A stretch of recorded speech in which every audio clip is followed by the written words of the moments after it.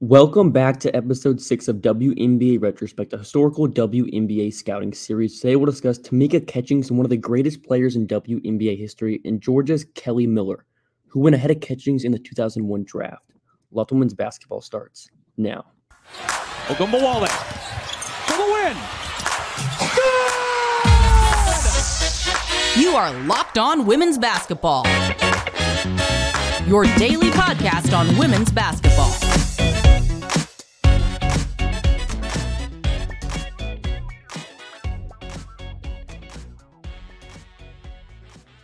Welcome. You are Locked Women's Basketball. Thanks for making us your first listen every day. We are free and available wherever you get your podcast and on YouTube. My name is Hunter Cruz, and I'm your Saturday host, covering prospect scouting and women's basketball at large. Today's episode is brought to you by Bird Dogs. Go to birddogs.com/LockedOnNBA or enter promo code LockedOnNBA for free. For a free white tech hat with any purchase. You won't want to take your Bird Dogs off, we promise you. I'm joined by my co-hosts M. Adler and Lincoln Schaefer. M covers the WNBA in the New York market with a focus on player development and analysis. Lincoln is an indispensable part of our scouting team. You can find him on Twitter at Dovinia_. As I said, the center of our conversation today is Tennessee's Tamika Catchings. So let's take you back to 2001. Prior to Catchings' WNBA career, she started Tennessee under Pat Summitt, becoming the national champion and player of the year. Catchings tore ACL in January of her senior season, causing her to slide to number 3 in the 2001 draft. Starting off with you, M, obviously we know, looking back at it now, you obviously take Tamika Catchings at number 2, or you maybe take her at number 1. But what are your thoughts on the process behind Charlotte taking Kelly Miller over a generational talent? Yeah, so, it's not just this isn't in a vacuum. Recall, listeners or viewers, last week we talked about Lauren Jackson being the number 1 pick in this class and how ridiculous of a player she is. The 2001 draft featured 2 players who are both in serious consideration for the greatest player in WNBA history. This would happen again in 2008, and there's a remote chance it happens again this coming April, and a much smaller chance it happens again in April 2025. And I truly cannot emphasize enough that this was extremely apparent at the time. You can watch the player who I personally, a couple weeks ago, comped to Michael Jordan, and she is not the most intriguing prospect on her own team. It was right there. For as unbelievable as Shamika was, I was more intrigued by the player whose number I couldn't recognize until I later saw on a replay. It was 24. And I truly cannot emphasize enough that an ACL tear midway through a senior season should not be remotely enough to not have drafted Catch, knowing what we knew at the time. And here's the thing, I like Kelly Miller as a prospect. I really do.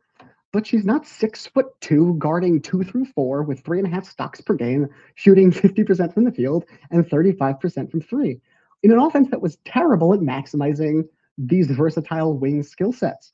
The key to these 2 players, who both have good WNBA careers to say the least, is that ACL tear was not enough to justify it, but the management with the Sting at the time knew that their days might be numbered, and they knew that they could not take a player. They were told, really, that they could not take a player by ownership who wouldn't play their 2001 rookie season, because there might not be a 2002 team for them to come back to.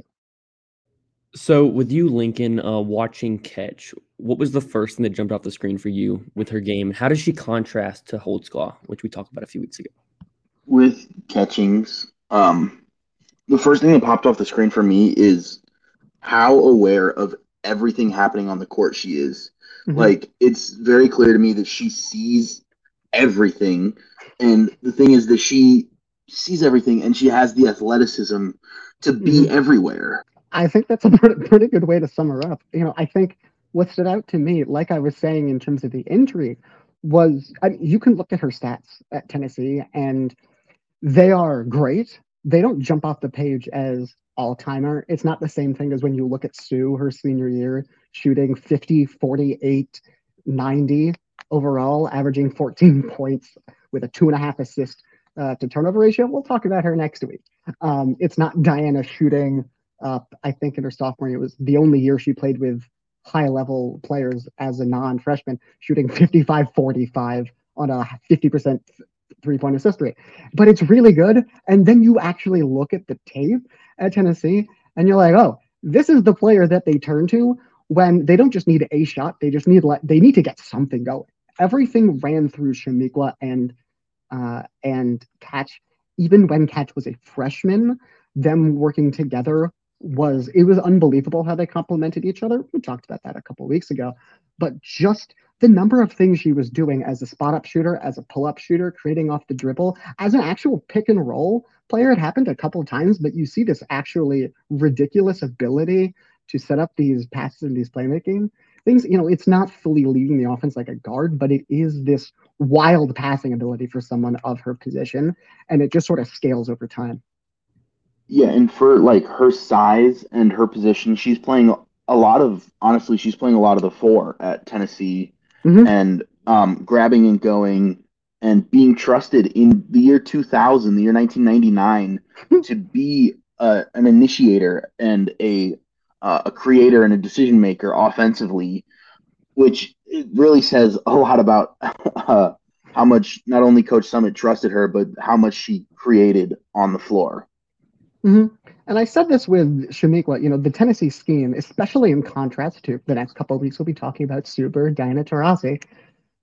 By this point in time, Catch's senior year, there's a real shift in the landscape of women's college basketball. And it's especially apparent the wins and losses. We go from a pretty dead even split between the Tennessee UConn series, basically in the years since we started doing our scouting for the series. Once basically Shamiqua graduates, once Suber, Swin Cash, that group get a year under their belts, UConn reels off 6 straight wins, and Tennessee doesn't win until Candace comes in. There's a shift in the landscape, but it's not just in terms of those sort of results, the like power imbalance of UConn winning 3 straight titles. It's the scheme that Pat is running in comparison to Gino. It's very effective. They played some great games, and she only lost a handful of games at most every year. But you can see when it comes to players like Michelle Snow and Kara Lawson, and especially Tamika Catchings, it's not really showing all that they can do. And it's built more around having them play to a system that is going to win games than building a system around players who can possibly, do so much more than they're doing at the moment. And that's not really a knock on Pat. The success is the success. But with a player like Catch, you have to look sort of for the little things, especially with how good she was to start off. And you see as she goes on, she's getting even better at switching and guarding at the point of attack, going over ball screens. It's ridiculous. Her activity on the weak side, it goes from not just being kind of good at weak side of protection, but being really active. One of the biggest things that stood out to me was her handle. She had good dribble control to start off, but there wasn't much of a handle there. By the time she's a senior, she is hitting these between the legs step back mid-range and 3-point jumpers. And it goes from, intriguing as a shot creator to someone with, it could be a plus handle for a forward. Yeah. Yeah. Sort of She's my just impression. So good at everything. Yeah. Sort of my impression of watching Holdsclaw versus Catchings was I think Holdsclaw had more raw athletic ability compared to Catchings, who had just more of the skill. Like you said, the movement shooting, I saw some off the dribble stuff that you kind of just saw more. It was more apparent, like the skill, the efficiency. You kind of just knew that stuff would translate more than Holdsclaw, who probably had the higher upside, but obviously we know that didn't really translate. But after one of the differences to me is Catching's like innate understanding of angles and the game of basketball and the floor. She's just it's preternatural awareness of what's happening around her. Yep. Yeah, so after the break, we'll get into our scouting grades on both Miller and Catchings, and later we'll discuss how their pro careers unfolded.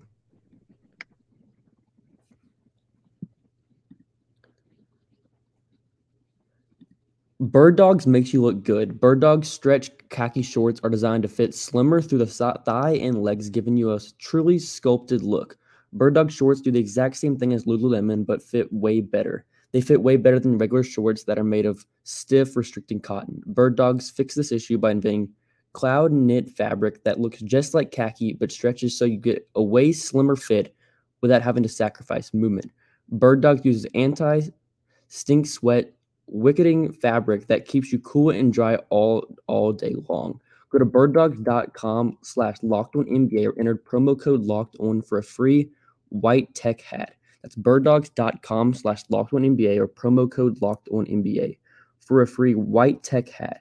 You won't want to take your bird dogs off, we promise you.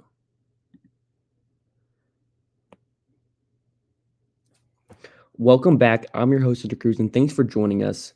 Let's get into our scouting grades on both Miller and Catchings based solely on the film we watched pre-WNBA, taking into account the state of the league at the time rather than an emphasis on future WNBA schemes and schematic philosophies. But first, for those unfamiliar, we use a baseball-like 20/80 scouting scale. A 40 is like your average WNBA contributor, 45 is a top-end backup, 50 is your average starter, 55 is a above-average starter, 60 is an all-star caliber player, 70 is an all-WNBA caliber player, and 80 is like reserved for your MVP candidates and like perennial all-WNBA caliber players. So now that we got that out of the way, let's start with Kelly Miller first, and I'll give it to you, Lincoln. Yeah, Kelly Miller is a perfectly fine guard prospect. She has a nice blend of playmaking and scoring. She makes quick decisions, but I'm not sure she's the best guard prospect on her college team. But given all that, I think that my grade for her would land somewhere in the 45 to 50 range, which is like high end off the bench or like a low end starter on a good team. She's like a perfectly capable point guard, and that on-ball utility is what I think separates her from her twin sister in their setup as prospects, at least. Totally. Yeah, I think we didn't touch on Kelly Miller apart from just the draft process before, but yeah, I mean, I think it's worth noting she put up really good stats at Georgia on a team that also featured Coco Miller and also had another wing there who would be notable later on. But the thing with that is she kind of led the team in scoring her senior year, I believe. And there is a lot to like in terms of just the process, the floor game. She's really smart knowing where the ball is going to go. She's very adept at getting the ball there. I totally agree with you in terms of she is the kind of point guard you see who you think if this is like the fourth or probably fifth best player in your starting lineup, you're probably going to win a championship that year just because she can fill gaps, she can do that well. There are concerns. She has that thing that we see in college players who are good pull-up shooters in college. Sometimes we saw this with Haley Jones, or at least I saw this. I pointed this out last year, where the numbers may look like one thing, but when you're trying to project, hey, can you improve upon this? There's an issue where every time she's hitting like a pull-up shot, every time she's missing one too, her body's super unstable. She does not have a good core stability. She's kind of flailing about midair just a little bit, and it's really hard. It's really hard to improve upon your pull-up accuracy from the mid-range without that. And so she profiles more as like a good play initiator and then sort of a spot-up shooter. Defensively, it's kind of a disaster. So again, I like her as like a late first round pick. I think just because the upside I talked about, what you want, but also obviously there's just big bust potential here. I had her sort of as like a soft roll 4, so sort of the median outcome being more of just like a bench player in general. Yeah, similar to Lincoln, I leaned 45-50. I was impressed with the shot making. I thought that there was stuff there. Like I said to you guys, I was just not impressed with the burst at all. Like I didn't see anything with her athleticism that gave me like promise. I more thought about her as like a combo guard, can play a little bit lead guard. She's a decent passer. She's kind of filled spots, like you said. The defense, she's just a low impact off ball defender. You don't want her doing anything more than that. Yeah. But I think in general at the time, I think you could get away with it more than what she did. So I would probably lean 50, but I think also 45 is like a decent spot for her. I actually did have a comparison for her. Someone that we all watched a lot of last week for our Lauren Jackson episode. Watching her reminded me quite a bit of watching Sandy Brandello. Oh, okay, thank God. I thought you were going to say Sue Bird, and I was about to get so offended. No. Watching her reminded me of watching Sandy Brondello. The mid-range pull-ups, the little bit of off the dribble juice, and the just kind of steady offense from the point guard position. It was reminiscent of Sandy Brondello with the Australian national team in the late '90s.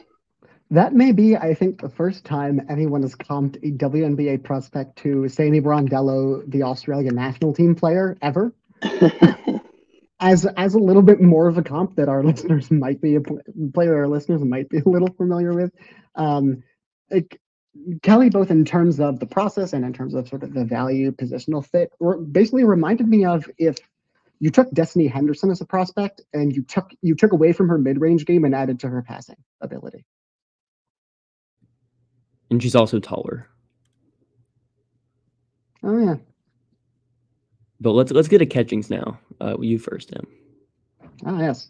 So I will say we've had this talk before when it comes to players who are really good but not necessarily great at a whole lot of stuff. Because catchings, like I said, in terms of the system at Tennessee, it's not meant to showcase this kind of player as much as a Shaniqua, as much as the Jackson sisters, who were class or two behind, or sorry, not sisters, the Jackson players who were a year or two behind Catch. So for me, I was actually lower on her grade than what she turned out to be, which is undoubtedly a top 3 player in WNBA history at the very least. I had her as sort of a soft 8, which is so, kind of a perennial MVP. I didn't, I'm hesitant just because there are a lot of skills, but it's hard to really project the kind of grade that is in the same tier as Lauren Jackson when it's still kind of raw and it's still kind of improving even as we go. So I fall a soft 8. Yeah, I think that's kind of fair. If you categorize like the different skills that you can see in her time at Tennessee, like a high impact defender across multiple positions, who is also a walking mismatch at the 4 offensively because of her speed and her burst and her intelligence. It's hard for me to say that this player as a prospect is anything lower than like a 70 plus plus. Mm-hmm. And is like watching her college tape, it felt more likely to me that she'd make multiple off all defensive teams than not. Mm-hmm. So it's I think a soft 8 is fair. Yeah, I said 70 plus. I think I would probably put a little bit of stock into the ACL injury, just because you just don't know. That's probably what I would go 70 plus.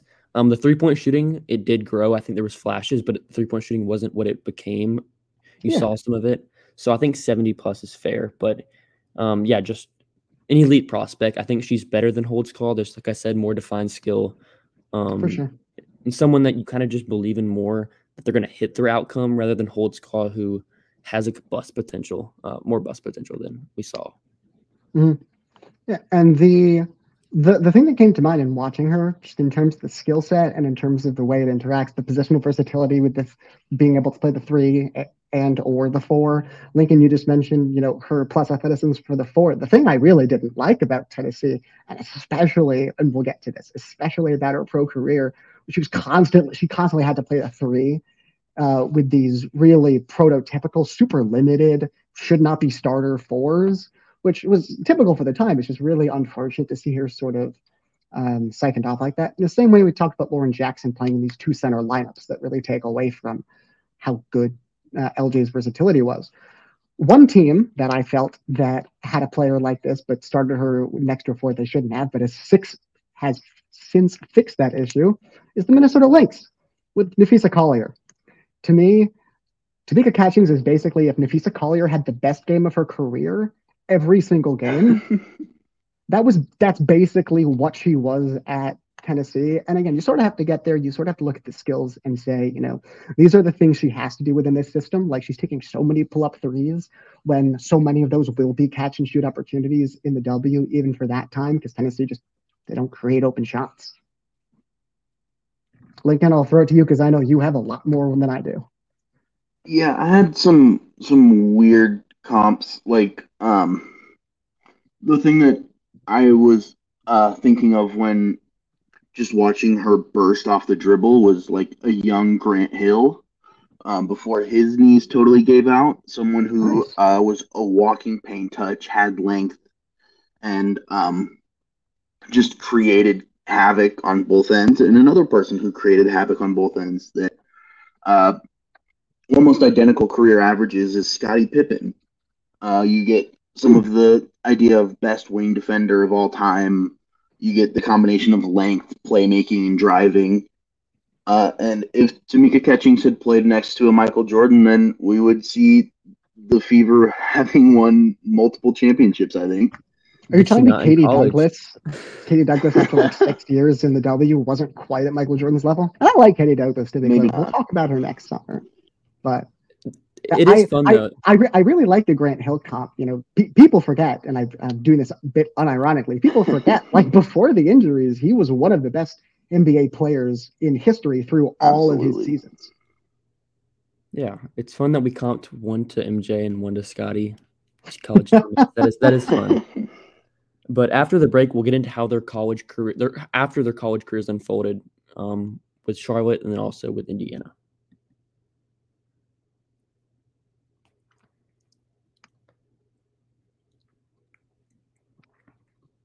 All right, so kicking it off with let's get into Tamika Catchings first, who all-time leading playoff scorer. From watching her in college, you probably don't think she hits that level as a scorer, but you've seen probably more film from her in Indiana than almost anyone um, that I know. So let's get into that first. So I mentioned in the last segment, you know, she should be playing the four and the W. She has to play the three. By the end of her career, Indiana figures out, oh hey, this player who allows us to play a bunch of like wings and guards who can like shoot in space and do stuff. Oh, we should probably take advantage of that. And that's when you see, Brianne January comes in and is like the closest thing the WNBA has to like Chris Paul for like 2 or 3 seasons. Which for those of you who know the end of her career, kind of weird, but it happened. Katie Douglas, they bring in from Connecticut. She's just the perfect partner for those two, and the synergy is amazing. Of course, they win the title in 2011 or 2012, which again, an Indiana team won the WNBA finals. That's pretty significant for the first couple years of her career.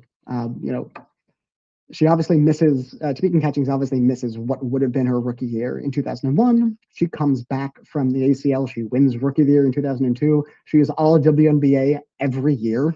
Just her first year in the league, and then the next 5, 6, she has all of that. She only wins MVP once in her career. She should have won more. But that's sort of what you get with a league when it's condensed, is you have great players taking on smaller roles, and you have fewer opportunities for the real cream of the crop to separate themselves. And that's sort of what it is in Tamika Catchings' career, especially with the team success, especially playing out of position, and especially just with the fact that you mentioned the W's all-time career playoff leading scorer. Here's the thing, like most of those teams did not go to the finals, even when you have, again, at minimum, the third best player of all time, really, on your teams. He dragged so many lifeless corpses into the playoffs and into the second rounds. It is utterly insane how much every year she was affecting on a play-by-play basis. She didn't have the highest usage rate in WNBA history, not close to it, even through the lean early years. But you can still see offensively, she is getting the ball on every single touch. Every time she doesn't get an assist, she probably has a hockey assist, just from how she's opening up the court for everyone else. It's kind of crazy the extent to which the team is utterly lifeless without her. Even when she's on the court, there is so little that they can manage to do without her. It's kind of sad, to be quite honest, because it's kind of the same experience, to be honest, you get with Minnesota when you watch Simone Augustus. Again, we'll get to her in a few weeks. When you watch Simone Augustus in those first years, her sophomore season, she had one of the most efficient, like mid-range shot creating seasons in history, and the team's lifeless really until you get Whalen and Brunson in 10, and then you draft Maya Moore in 2011, and suddenly you're the second greatest dynasty in WNBA history. It's sort of like that with Catch. but instead of actually getting those Hall of Fame reinforcements, you just get like some borderline Hall of Fame reinforcements where suddenly Catch has a little bit more help, and now you're in 2 finals in the final 5 years of her career. And then with Kelly Miller, what did you see from her early years, and also because she ended up playing with Catchings for a couple of years, and then she also went to Phoenix as well. Back in those days, free agency wasn't as big as it is today. There's just a lot less movement. There really were no marquee free agent moves until like 2017, 2019, around that time. So what's weird about Kelly Miller is she changes teams 4 times in her first 8 years, or like the middle 8 years of her career in the W, which is insane for that time. What's even more insane, she's a pretty effective player, to be quite honest. She basically hits the median outcome you guys had. She hits sort of the higher end of what I had. Her peak is extremely short. She's sort of like a somewhat useful reserve player for the first year or so, and on the back end of her career, and in the middle, including winning a ring in 2009 with the Mercury. I believe, I really hope I didn't get that wrong. She is just a really effective point guard setting up other teammates. Again, when she's on the Mercury, you can see how, she gets the ball where it needs to go. She makes strong passes. She hits these outlets and these kick aheads in transition that really enable other players around her to thrive. And she fills the gaps well enough in terms of being a spot up shooter that relieves some tension and allows for that sort of improvement to the rest of the team's offense. So she's a really effective gap filler. And again, you have a solid WNBA career. Probably the second best WNBA career of anyone who played at Georgia and graduated in 2001. But Miller did win a title with Phoenix, but it was 2007, not 2009. So close. Yeah, so Kelly Miller's sort of that case where you see a star go behind her. Like, she's not a bust. She's not a bust. Yeah. But she kind of fell into the situation, which probably wasn't her fault either way. Like you said, Charlotte just kind of had to take her, given where their franchise was at. Ended up folding. Doesn't excuse them from, we've alluded to this player multiple times, but it doesn't excuse them from taking it doesn't excuse them from taking Kelly Miller over Deanna Nolan, Tweety, who was the other player at Georgia that we've been alluding to, who, the scoring average, the assists weren't as high as Kelly Miller, but the athleticism, the projection, the insane, just preternatural defensive ability. We'll talk about this later at a future date, but it's clear in watching them that if you do your homework, there's a more intriguing prospect there in the wing. There's a process draft just not as big as you think. I've compared this 2001 WNBA draft to the 1984 men's NBA draft multiple times, with Lauren Jackson and Hakeem Olajuwon going number 1, and then Sam Bowie and Kelly Miller going number 2, and then Michael Jordan and Tamika Catchings going number 3. And while neither Miller nor Bowie were busts, they weren't superstars like the other ones were. Like Sam Bowie and Kelly Miller both put up respectable numbers at their position, but when you're surrounded by superstars, it's going to make you look like a bum in comparison, which is not their fault, and it's not an indictment of their career, but it's just the reality of that situation. Yeah, so thanks for making Lots of Women's Basketball your first listen every day. Join the team back next week for continued coverage inside the WNBA and women's basketball as a whole. Like Em said, we'll be talking about UConn great Sue Bird next week. So have a great weekend, everyone.